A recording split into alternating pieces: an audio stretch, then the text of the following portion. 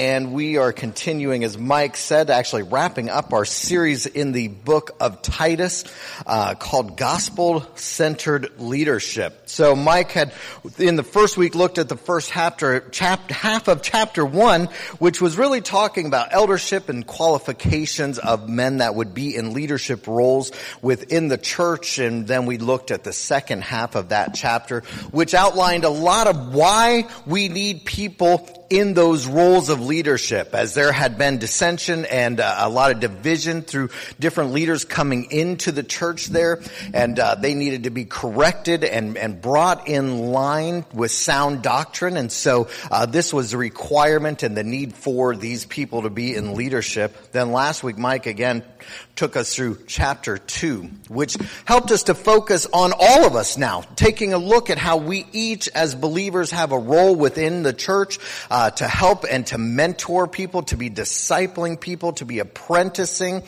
those around us. And there was roles for older men and older women and younger men and younger women within that within the church we each have a place and a role to serve one another. Now chapter 3 turns our eyes a little bit more outward as we look at this community that we live in and what our roles are out in the world that we find ourselves. Let's pray before we jump into today's text. God, we just come to you and we just open up our hearts and our minds. God, help us to lay out our lives before you, to be able to look at this thought of going out into Florence and what that might look like for each of us. God, just open our eyes to your word and to the leading of your Spirit, God, and just guide my words that they would be yours this morning. In Jesus' name, amen. As we take a look at this, it's maybe helpful to take a look back at Crete and the town that Titus was doing ministry in. We had talked about how it was an island and a port city, so there was a lot of people coming and going. It was a transient town, which we can somewhat understand here in Florence, as people are coming through just for a time, not necessarily considering that home. And yet those that lived there were possibly a rough bunch. There were many mercenaries who called Crete home, and they were hired out as being so close to so many shipping lanes and being able to go out to different battles that was a hub of where they resided, and they would go out and be paid for their services in whatever job was best paying. And so this was a part of the Cretan culture as well. My son was there. He went to-ish Crete. He was there over the summer in Mediterranean, and I was asking him, so tell me about a memory you have on Crete. And he was like, okay, I remember going to the edge of the boat and about to get on the ship to go experience a day, but I was so sick I decided to go take a 10-hour nap. So he doesn't have many memories of Crete other than looking at it. But this place was kind of like that. People are coming and going. And yet Crete was also a place that there was a lot of money going through there. And there was a guy, Polybius, who was a historian and Greek statesman. He said this. He said, money is so highly valued among them that its possession is not only thought to be necessary, but in the highest degree creditable. Cretans, by their ingrained variance, are engaged in countless public and private seditions, murder, and civil wars. Now, with few exceptions, you could find no habits prevailing in private life more steeped in treachery than those in Crete, and no public policy more inequitable. And he's saying that money was at the core of who they were and what they were about. And they weren't afraid to kill in order to possess it. And there was nothing even about their law and the way that they just resided that was profitable for many to look at. And so this is contemporaries talking about this. Paul, back in chapter 1, says to be known as a Cretan was to be known as a liar. And this is the world that Titus is doing ministry in. And yet there was a pocket also of believers in this place that had not just been established, it had actually been there for quite some time. You see, as you go into Acts chapter 2, you find out that at Pentecost, there was actually believers, there was Jewish Cretans there at the time of Pentecost. And so Jesus had died And he had rose again, and he told his disciples, go, and I want you to go, and I want you to hole up in a room until the presence of the Holy Spirit can come upon you. And they were there, and they were waiting. And in Acts chapter 2, we read about the Spirit coming down on them and filling all believers. And they were speaking in tongues, and they went out to teach the people. And many who were there for a festival gathered. And amongst those were Jewish believers from Crete. And so it says also in Acts chapter 2 that 3,000 were added to their number that single day. So it stands to reason that some of these Jewish believers who had now come to believe in Jesus as the Messiah would go home. And they would start sharing with others, and they would start gathering with people that believed that Jesus was in fact the Messiah, the one that they had been waiting for. So within Crete, in this place, you have this pocket of believers who is already there and established and meeting together to look at the Old Testament scriptures and how it had been fulfilled in the life of Jesus even before Paul came to establish the church. And then Paul comes and he puts some structure around them and helps them and leaves behind for them Titus to continue to arrange for them a way to become a healthy and growing church. And so we have in this heathenistic society a pocket of Jewish believers who would then have started reaching out to Gentiles and bringing them into the fold, into the body with them. And this is who Titus is speaking to. As Paul writes to Titus, Titus is doing ministry in this place. We pick it up in chapter 3, verse 1. It says this, remind them to be submissive to rulers and authorities, to be obedient and to be ready for every good work, to speak evil of no one, to avoid quarreling and to be gentle and to show perfect courtesy toward all people. And so again here, as Paul is finishing up his letter, he's saying, now that we understand the leadership within the church, now that we understand these believers' role inside of the church, help them to understand how to live out in their community. Allow them to be good Cretans. Good Cretans. Let's change that term from meaning liar to meaning something else. And so he starts with this thought of being submissive to rulers and authorities. Now, I think we all sometimes have trouble with this, so he's reminding them, as you're out there, most of your fellow Cretans are not submissive to rulers and authorities. They do their own thing, but I want you to be different, to be obedient, to be ready for every good work. Now, we know that this community was about selfish gain, about attaining money at any cost, and he's saying, don't live the way they do. In fact, speak no evil of anyone. Avoid quarreling and be gentle. It sounds like this was a pretty rough community, and he's saying, look differently than your community by being gentle. And then he goes on to say, and to show perfect courtesy toward all people. Not only be gentle, not only avoid fighting and quarrels, but in fact, be courteous to one another. Just those kinds of simple acts, and you will look different in this community that you live. Can you imagine that thought of trying to change this title of Cretan to mean something other than liar, but to mean something positive? I have a number of friends and people that I know that choose not to call themselves Christians, because the word Christian in our society has come to be known as something different and known to be known as hypocritical or thought to be somebody that's judgmental. And so they've chosen other titles like Christ follower or lover of God. And I kind of understand that we have as a title Christian a different kind of definition than what the Bible outlines for us. And he's saying, go out into your world and change the title. Live differently than others who have been judgmental before you, who have been intolerant before you. Live differently so that you and your personality can give a different definition to this name Christian or this name Cretan. And he continues in verse 3.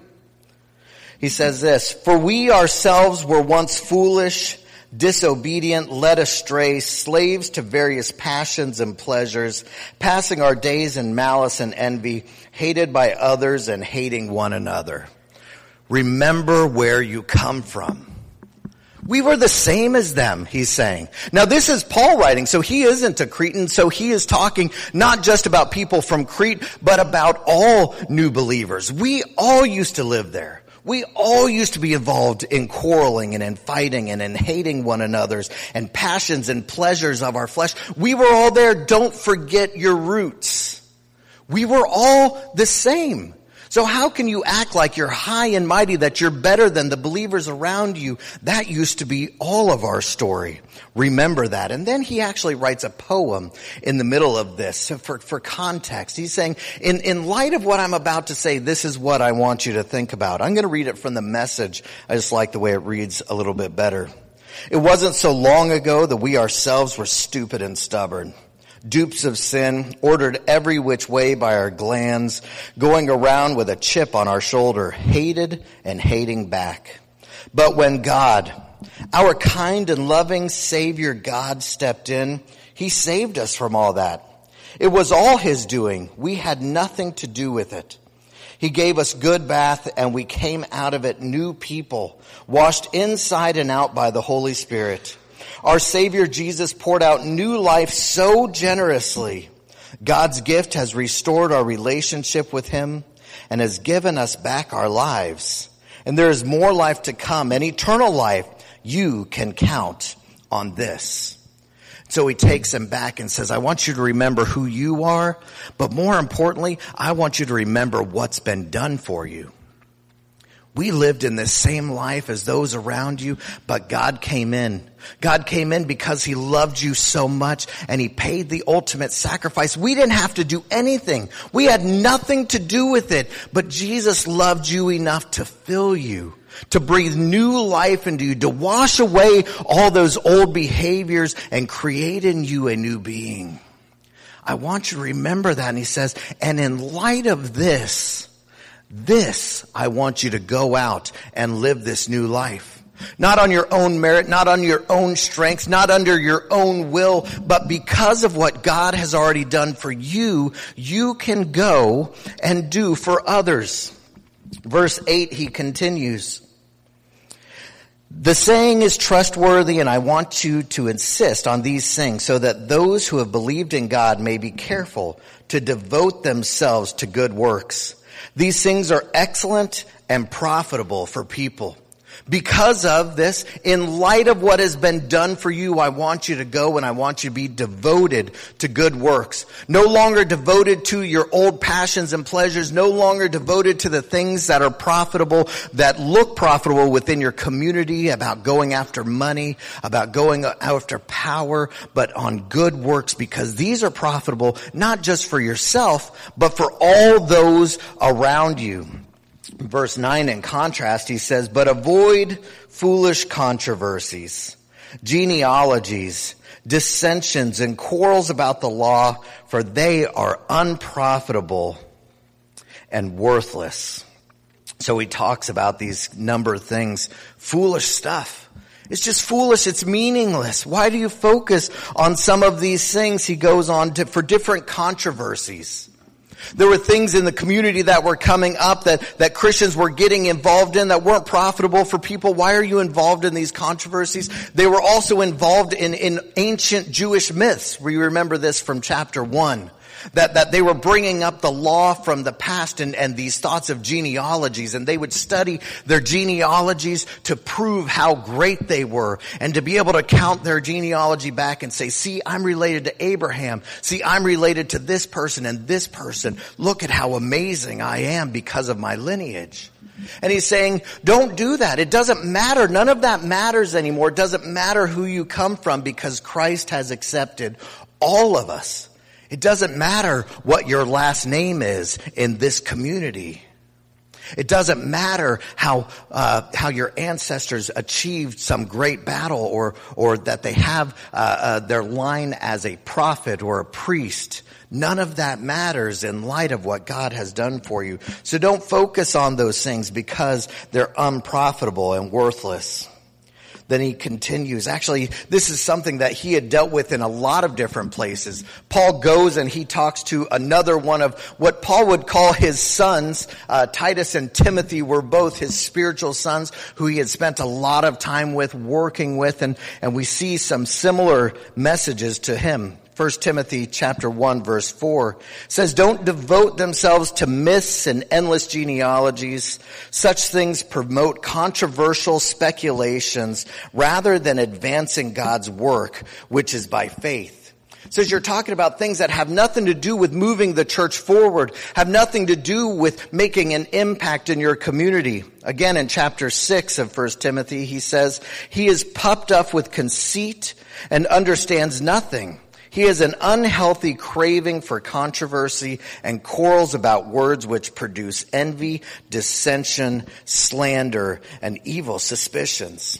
This kind of talk, these things that people had focused on, not only here in Crete, but in other places, they were just causing heartache and division within the church. Again, in 2 Timothy, have nothing to do with foolish, ignorant controversies. You know that they only breed quarrels. That's exactly the world that Paul was writing in here to avoid, and he was doing so to many churches. As you read some of the epistles, you see that people were fighting, and it was a whole lot of infighting. It was a lot of Christians arguing with other Christians about stuff that just doesn't matter. And we're not a whole lot different now. There's a reason why some people don't want to be labeled as Christian. Because others' experiences like, you just fight amongst yourselves. I mean, you guys can't even get along. Why would I want to come and be a part of it with you? And he's saying that can't be what we're known for any longer. Let's get over our stuff. It's meaningless. Let's put it aside and just focus on the fact that we're all forgiven. Here's a great equalizer. We're all messed up. Let's just be messed up together. That's what a Sunday morning gathering is a group of messed up people who have been loved by a Savior, who have nothing to offer in and of ourselves, and yet God chooses to use us in the place that He's put us. How about we start with that place? And that's what Paul, back in the first century, over and over for church after church after church is writing, reminding them, just put all that useless stuff behind you and focus on the things that matter, God's work in your life. And then he says this for those that would raise dissension. In verse 10, he says this, as for the person who stirs up division, after warning him once and then twice, have nothing more to do with him, knowing that such a person is warped and sinful, and he is self-condemned. I'll give you a minute. I mean, that seems harsh, right? But it's interesting because if you go back to chapter 1 in the exact same verses, verse 10 and 11, he says this, for there are many who are insubordinate, empty talkers, deceivers, especially those of the circumcision party. They must be silenced since they are upsetting whole families by teaching for shameful gain what they ought not to teach. So he's saying this thing is breaking up families. This is ripping our church apart. When you read just that verse in chapter 3 that says, warn them once or twice and then have nothing to do with them, it seems harsh until you understand that he's saying the church is being torn apart. You see, we have a responsibility, and what we have a responsibility to is what was in the verse just before this, chapter 1, verse 9. We must hold firm to the trustworthy word as taught so that he may be able to give instruction in sound doctrine and also to rebuke those who contradict it. And so there's people that are ripping the church apart, that are injuring the church, and he's saying it must be dealt with. Now, Paul had written about this in another place in 2 Thessalonians, and this is what he says. He says, as for you, brothers, do not grow weary in doing good. Similar language, isn't it? If anyone does not obey what we say in this letter, take note of that person and have nothing to do with him that he may be ashamed. Do not regard him as an enemy, but warn him as a brother.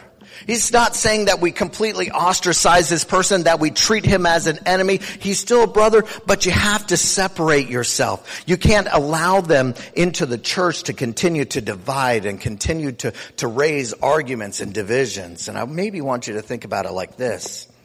Guys, how would you act towards somebody that was disrespecting your wife? Would you warn them? Yes, that's good of you. We're good Americans that we can't just go straight into fights in the year 2018, right? You warn them once, right? You warn them twice.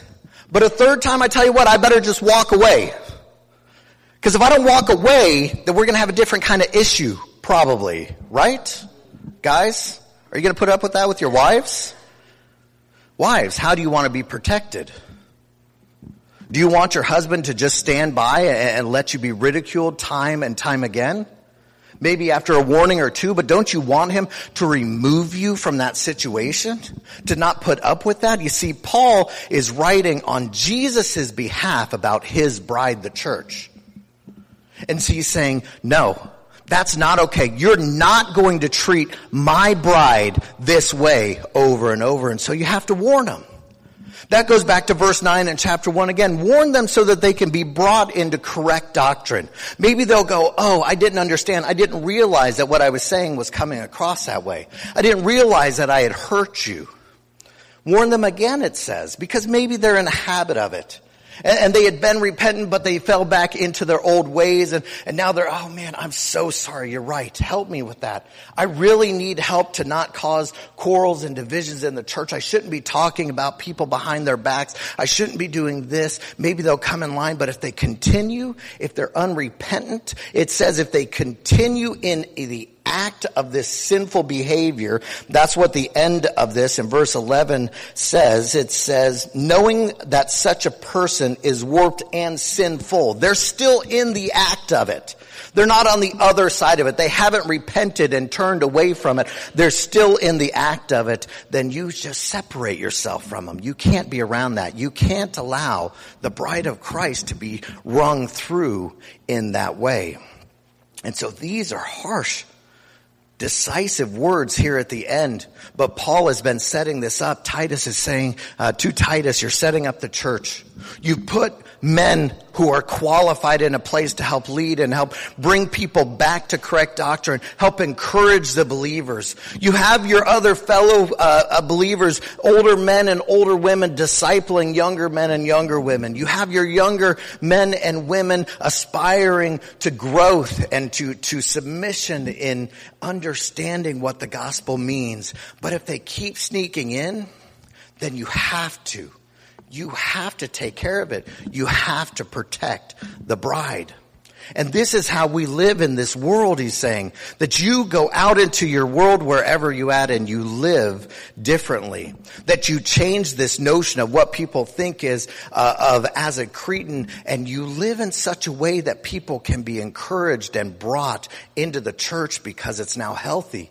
Because it's not filled with perfect people, but it's filled with broken people who understand their brokenness in light of the cross. In light of what's done for you, this is how I want you to live. So I think about this world in Crete. And now I think about us in 2018 and where we live here in Florence. What is our community? And what does ours look like? Where are the spaces that we're at? I know in the last year I found myself in different spaces than I would have guessed necessarily. My daughter started cheerleading. And cheerleading is like, it's a whole subculture. Do you guys know this? Who's had cheerleaders or been one? Or you're a cheerleader, Raphael? That's awesome. Oh, hey, it works. No, I mean, this whole culture of competitive cheerleading that Trudy and I had to learn and understand, and the bow, don't mess with a cheerleader's bow. That is serious business. Fear the bow. Okay, and so for Trudy and I to understand this culture and then to be able to be intentional about relating to people in that space. Another one for me was at art shows, as my son was involved with art and going to different art shows and receptions. And this is a different world for me. I've not been involved in that. And so trying to understand how I fit in this space and how I can be an encouragement to them and connect with different people. And I wonder where you're at, what spaces you're at. I'd like to write some of these down. If I had a Post-it note, I got Post-it note. Hold on. I can put that down.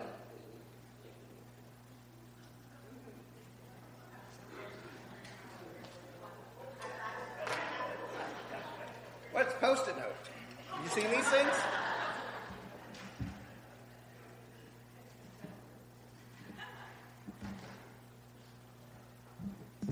I didn't expect to have a microphone in my hand today, so we'll try this. So what worlds are you in? Like, I know already that you go to work somewhere, probably. Okay? You live somewhere, you have a home, and you go to school. So those are, I don't necessarily want to talk about your workplace. I don't necessarily want to talk about home or school. But what spaces in Florence, what activities around other people do you find yourselves in? This is life in Florence. Restaurants? Okay. Restaurants, thank you. So disclaimer, I have no idea how to spell restaurant. I hate this word. But we're no longer going to be concerned with spelling. Okay? Somebody help me out. R-E-S-T-A-U-R.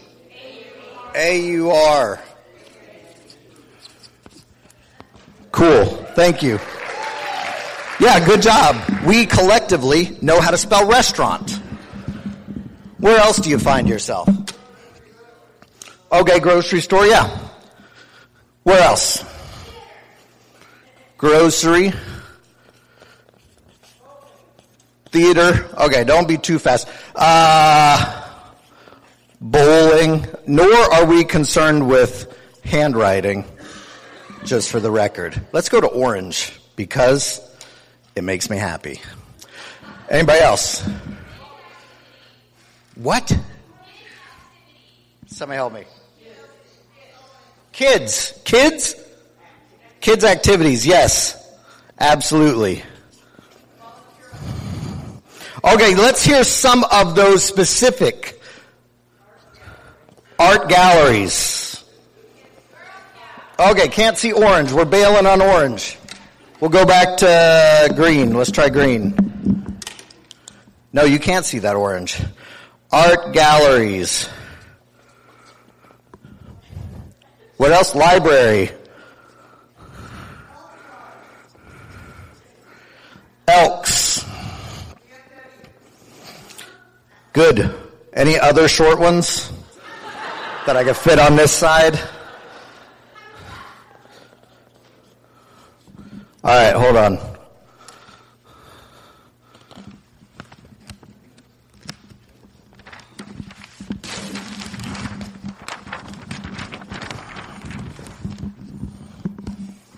Told you it was a Post-it note. Okay, Habitat for Humanity.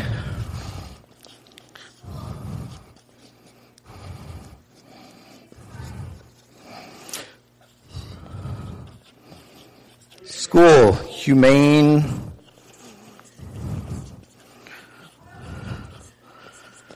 Society. Quilting.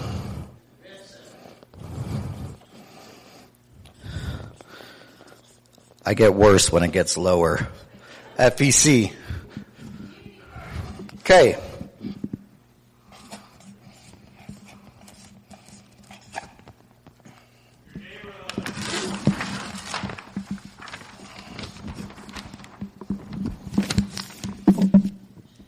Okay, neighborhoods, yes.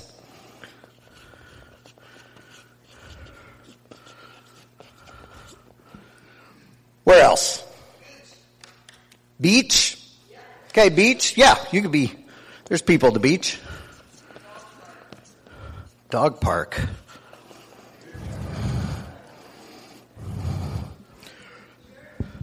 Church? Yep. The business center? Fitness center. Yes, yes, yes. I was like, business center? I don't know where that is.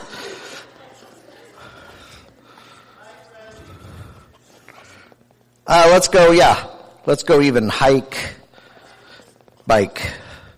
Oh, that looks bad. Thank you. We're just going to write this over here.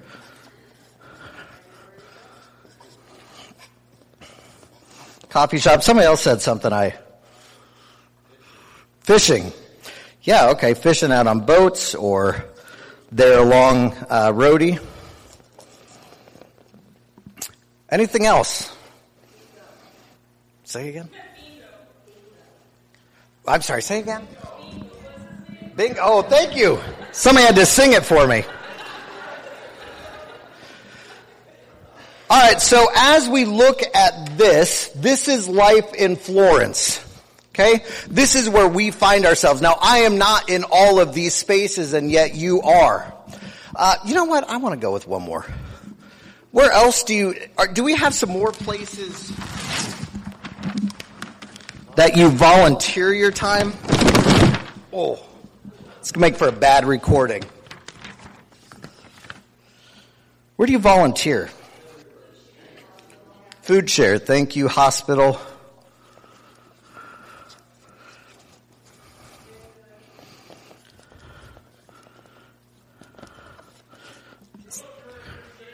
Military museum, absolutely.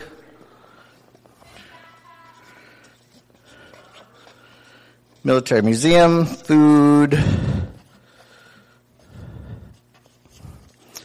backpacks for kids,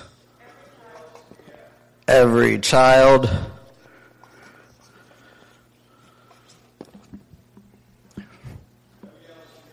Oh my gosh. Western Lane Community Foundation. Okay. That was a lot of letters in quick succession.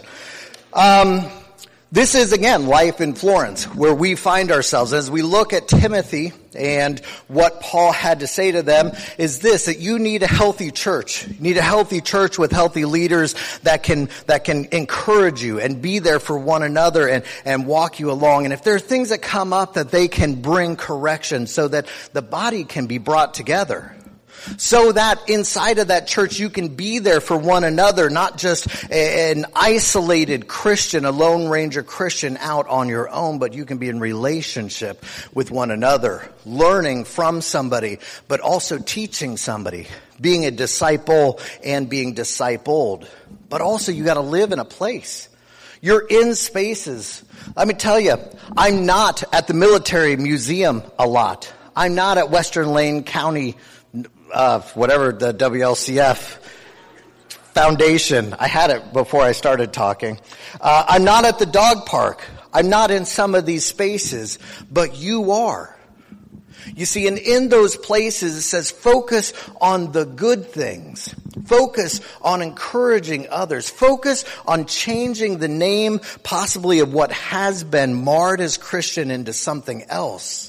You see, you've been put in spaces that only you can reach people. I can't.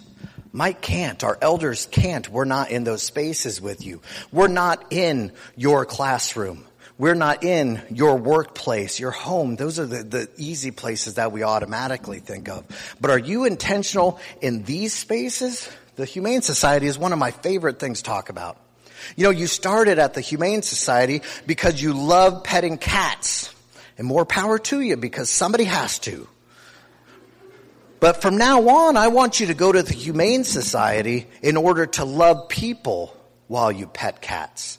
That you can connect in an affinity for animals and caring for them, which I think is great, but that you're there for the other volunteers, for the employees that are underappreciated, that you can be an encouragement to them, that you can ask them what you can be praying for, that you can ask questions about their family and know about their lives. The Humane Society is a perfect example. You're there for one reason initially, but if you change that to be intentional about being there for people, it changes everything. Also, within quilting, I know quilting is a society and a culture of its own here in Florence. You have the ability over the course of hours and hours to hear stories and to be there to understand what's going on with kids and grandkids and be praying for them. And a month later and 6 months later say, hey, I've been praying for your granddaughter. How's she doing? And to be there for each other in that. At the theater, whether it's at the movie theater, at live theater, connecting with people in those spaces. You see, this is life in Florence. And we can infiltrate it and we can make a difference in it, not because we're setting out to fix it, but because we live in it, we care about it. That's what Paul is saying to Titus. You guys live in this place. It's a rough place. It's hard to be there sometimes, but I want you to just care. I want you to intentionally love on the people that you find yourself connected with. And then Paul closes with these words. He says, When I send Artemas or Tychicus to you, do your best to come to me at Nicopolis, for I have decided to spend the winter there. Do your best to send Zenas the lawyer and Apollos on their way. See that they lack nothing, and let our people learn to devote themselves to good works, so as to help cases of urgent need and not be unfruitful. All who are with me send greetings to you, and greet those who love us in the faith. Grace be with you all. And he's saying just this. I'm sending backup. I'm sending fresh voices and fresh hearts. I know it can get discouraging. I'm sending people to you. When they get there, take a chance to come and see me. To be encouraged about the work that I'm doing here. But there's others that are there with you that you're going to send out on mission also. Make sure they have everything that they need. Don't focus on the unprofitable, but focus that everybody is doing good. And I just want to encourage us this week to think about the spaces that you're in. And in light of what God has done for you, choose to lead in some of those spaces in a way that can draw people back to the one that loves us. Let's pray. God, you are so good. God, we come to you for help in this. God, it's not an easy task.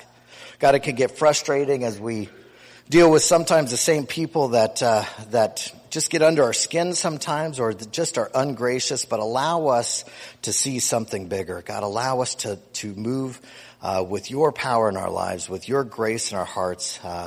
And God, we thank you that you want to make a difference in this place through us. In Jesus' name, amen. Come to this time of communion.